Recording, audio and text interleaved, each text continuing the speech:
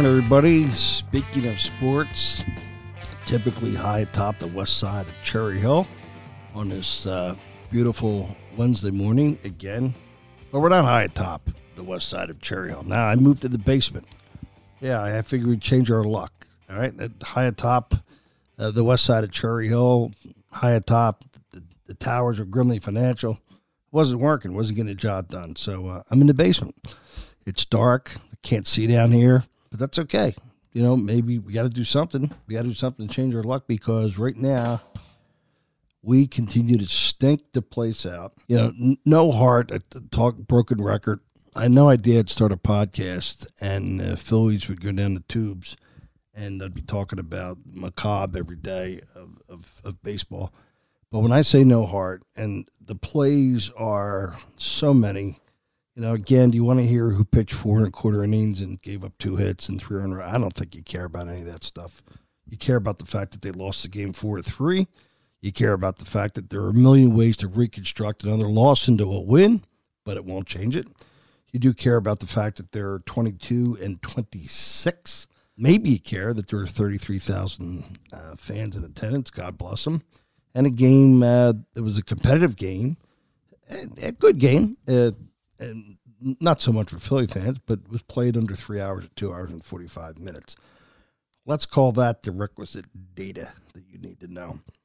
Other than that, you may care that over the last 2 games, the Phillies are 12 for 69 against a team that came in with a ERA over 5. How exciting, how productive, 12 for 69. You almost couldn't reproduce that, but we did. With the batting average, see if I can still do my batting average from the old days.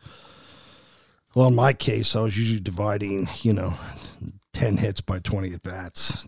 My math was easy. Ha-ha. This is not something I'm familiar with. This looks at my birth weight, 173, right?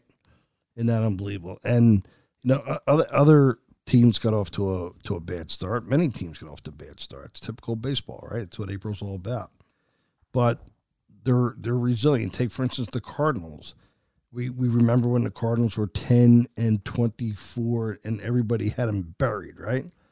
And all of a sudden they go 12-16, and what do you know? The Cards are 22-28 and making a run. And bet your Bippy you're going to see the Cardinals win that division. No, it will not be the Milwaukee Brewers. They're frauds.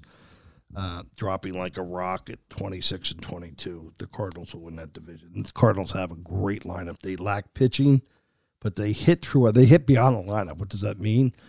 The Cards could actually start 10, 11, or 12 hitters.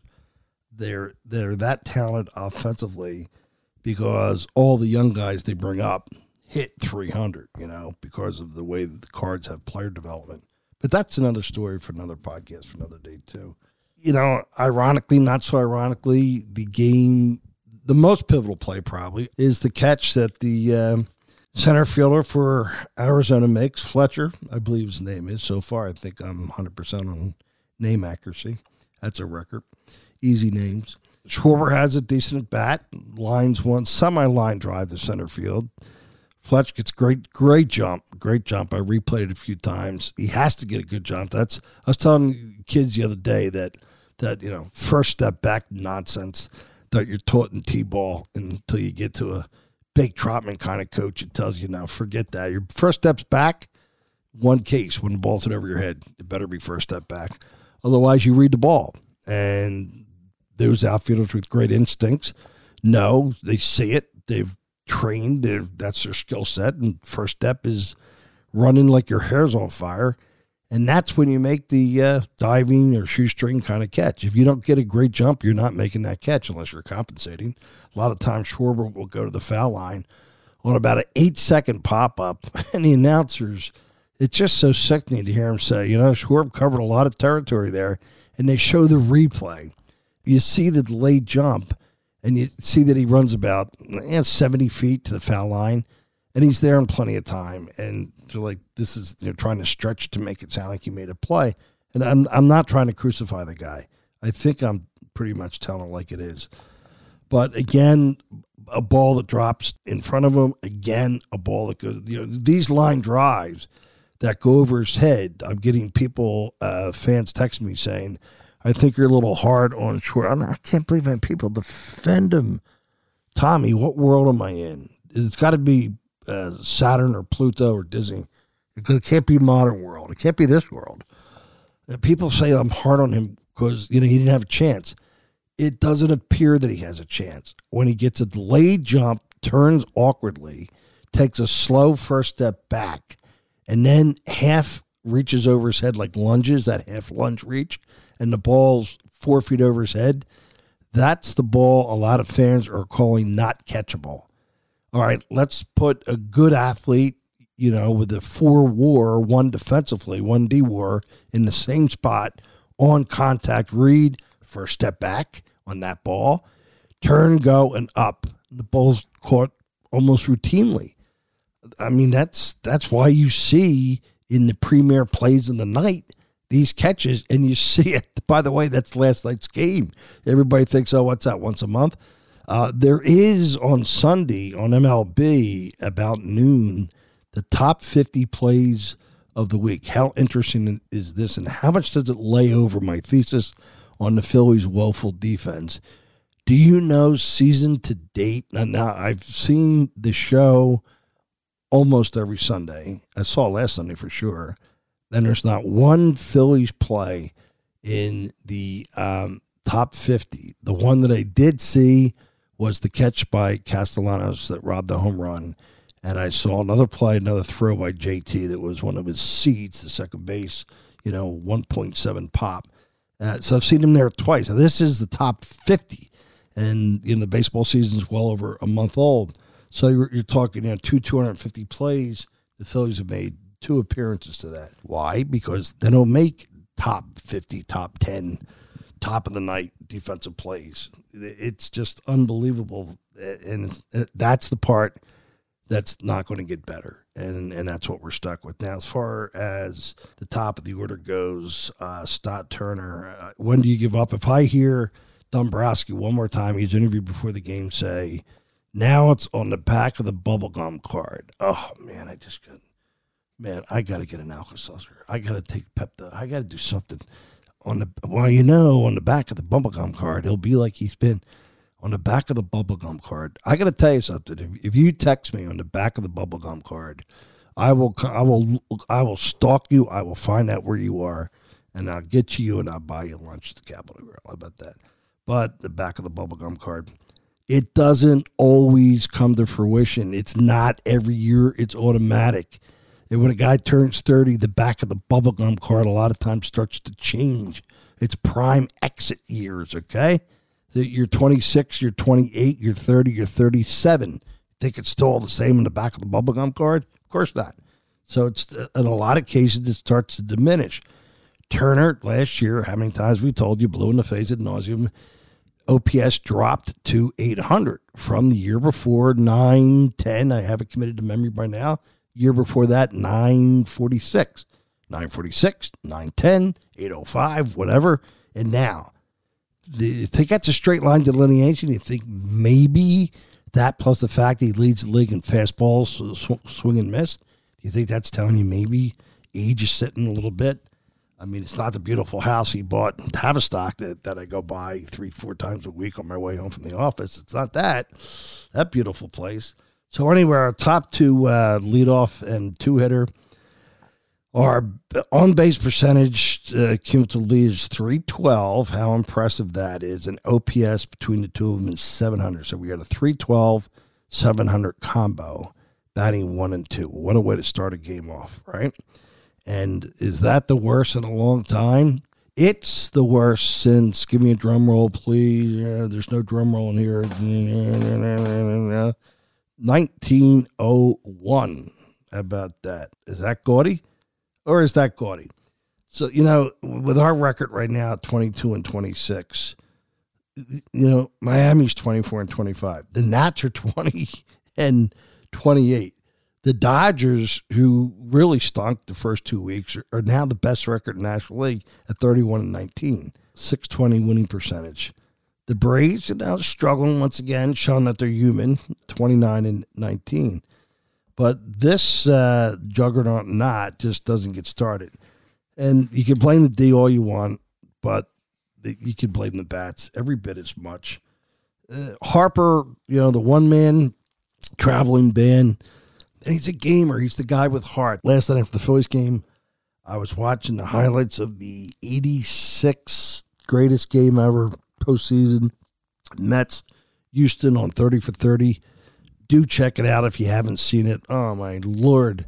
Dykstra talking about going to Peter Luger Steakhouse after he got a home run. You just got to see that 20 for 20 or 30 for 30. I'm sorry. But my point was that the heart that these players had, Keith Hernandez and Carter and Dykstra, I mean, these are winners. And they played different. They played hard. They played for a single when they needed to. Schwarber comes up first and second. Wasn't one out, nobody out. Mile high pop up to first. Mile high pop up. Did you notice that he didn't run? How about that? How about if the ball drops fair and they pick it up and touch first and Schwarber's out? How about that? Did not run. That's a fact. Okay, it was the bottom of the seventh with a high pop, and he did not run. And, it's funny how the game works out. Phillies catch a bad break. When you get second, third, and you have a good hitter up and first base open, you want the good hitter to hit there, okay? You don't want that good hitter, okay, to go to first base. That I used to call advantage defense because you not only set the double play up. I'm not worried about the guy on first. If that guy's going to score, I have a much bigger problem on my hands, right? I used to always say to my pitchers, that's a good walk. That's not bad to him on first base. Or I would walk him and set up the double play. Come back or to the mound, home to first, all those options. In this case, it was second, third, one out. JT, hit by pitch. It's a terrible break. JT now goes to first rather than have him hit, okay? And he's not currently hot, but he's having a good month. But I don't want him getting hit or walking there. And the next hitter hits a ball to second. It was a nice play, but once again, great play by the second baseman. Really nifty play. Goes to his left, makes a difficult hop, turns and throws to second to get the force there, which cut down that run. Guess what? That and that catch in center field, those two plays, when I talk about reconstructing the games, do you know those two plays alone are responsible for the Arizona win tonight, if you wanted to isolate it down to two defensive plays, because the Phillies wouldn't make either of them. So that the Phillies don't win under the same scenario 4-3 because, it doesn't make the headlines, those plays. But it worked out to be a bad break for the Phillies. Next hitter was a pinch hitter. I think it was Baum who got the single at the middle, but there wasn't a runner on second because he got hit by the pitch. And that's just that's sometimes bad luck, but Arizona made the play. The 2 outs, 2 on the bottom of the A's, Schwarber at the liner, and we talked about the great jump. My bad. Yeah, I'm sure Richie will cut that out anyway. Once again, Baum did what Turner did last night, dives over a ball. We're doing that more and more. I don't know what it is where we extend over the ball. I've never seen that, actually. Like, we have the length and the reach, but we just extend over the ball. I don't get it. I got a question about last night's game about the Arizona conceding the run late in the game, and Turner was on first base. Great catch by Colin, and he's asking why did Turner, who's not running this year, maybe if you do drop me a line, why did he not take off?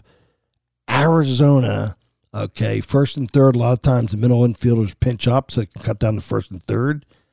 With Turner on first, you think you may want to do that? Unconventionally, they played middle back on the outfield grass. I know you're not allowed to, but, heels on. And they were going to allow the run to score and prevent the big inning. And so they're back, and I'm watching that, and Turner doesn't take off. Pitch number 1. Turner doesn't take off on pitch number 2. On the third pitch, Turner takes off, and he's on second base and uncontested, and they walk Harper. Now, one could say that Turner's not going to steal there because of the Harper situation. No, that's nonsense. You have to take what the game gives you there, and if you're going to take it on a third sequence, if that's your mindset that you're going to take it, why wouldn't you take it on the first? So what do you know? 15 minutes flies by, when you're having fun, right? Today we got Gallen, and he should be a nightmare. But this goofy team that shows up when it wants to show up and has heart when it wants to have heart will probably come out and score 3 in the first. Gallen's last trip, Pittsburgh, Sunday, he did get beat up. Don't know what that means. He's either going to have extra fire or, something's up. Now they say Marsh is loaded with information. Maybe his inflammation is the fact that he's like 10 for 120. I don't know. Maybe that's Marsh's problem. We don't know. But remember, all things will end up on the back as they were on the back of the bubblegum card. All right. So, it's unbelievable. I can't believe it. Over and out. Have a terrific Wednesday. God bless America. As always, hey, make a play today. Make your own play because you got heart. You can make it happen, okay? You keep the feedback coming. I like your questions. We'll have a day game, and so we'll be back on Thursday to continue the fun. All right, rock and roll, over and out.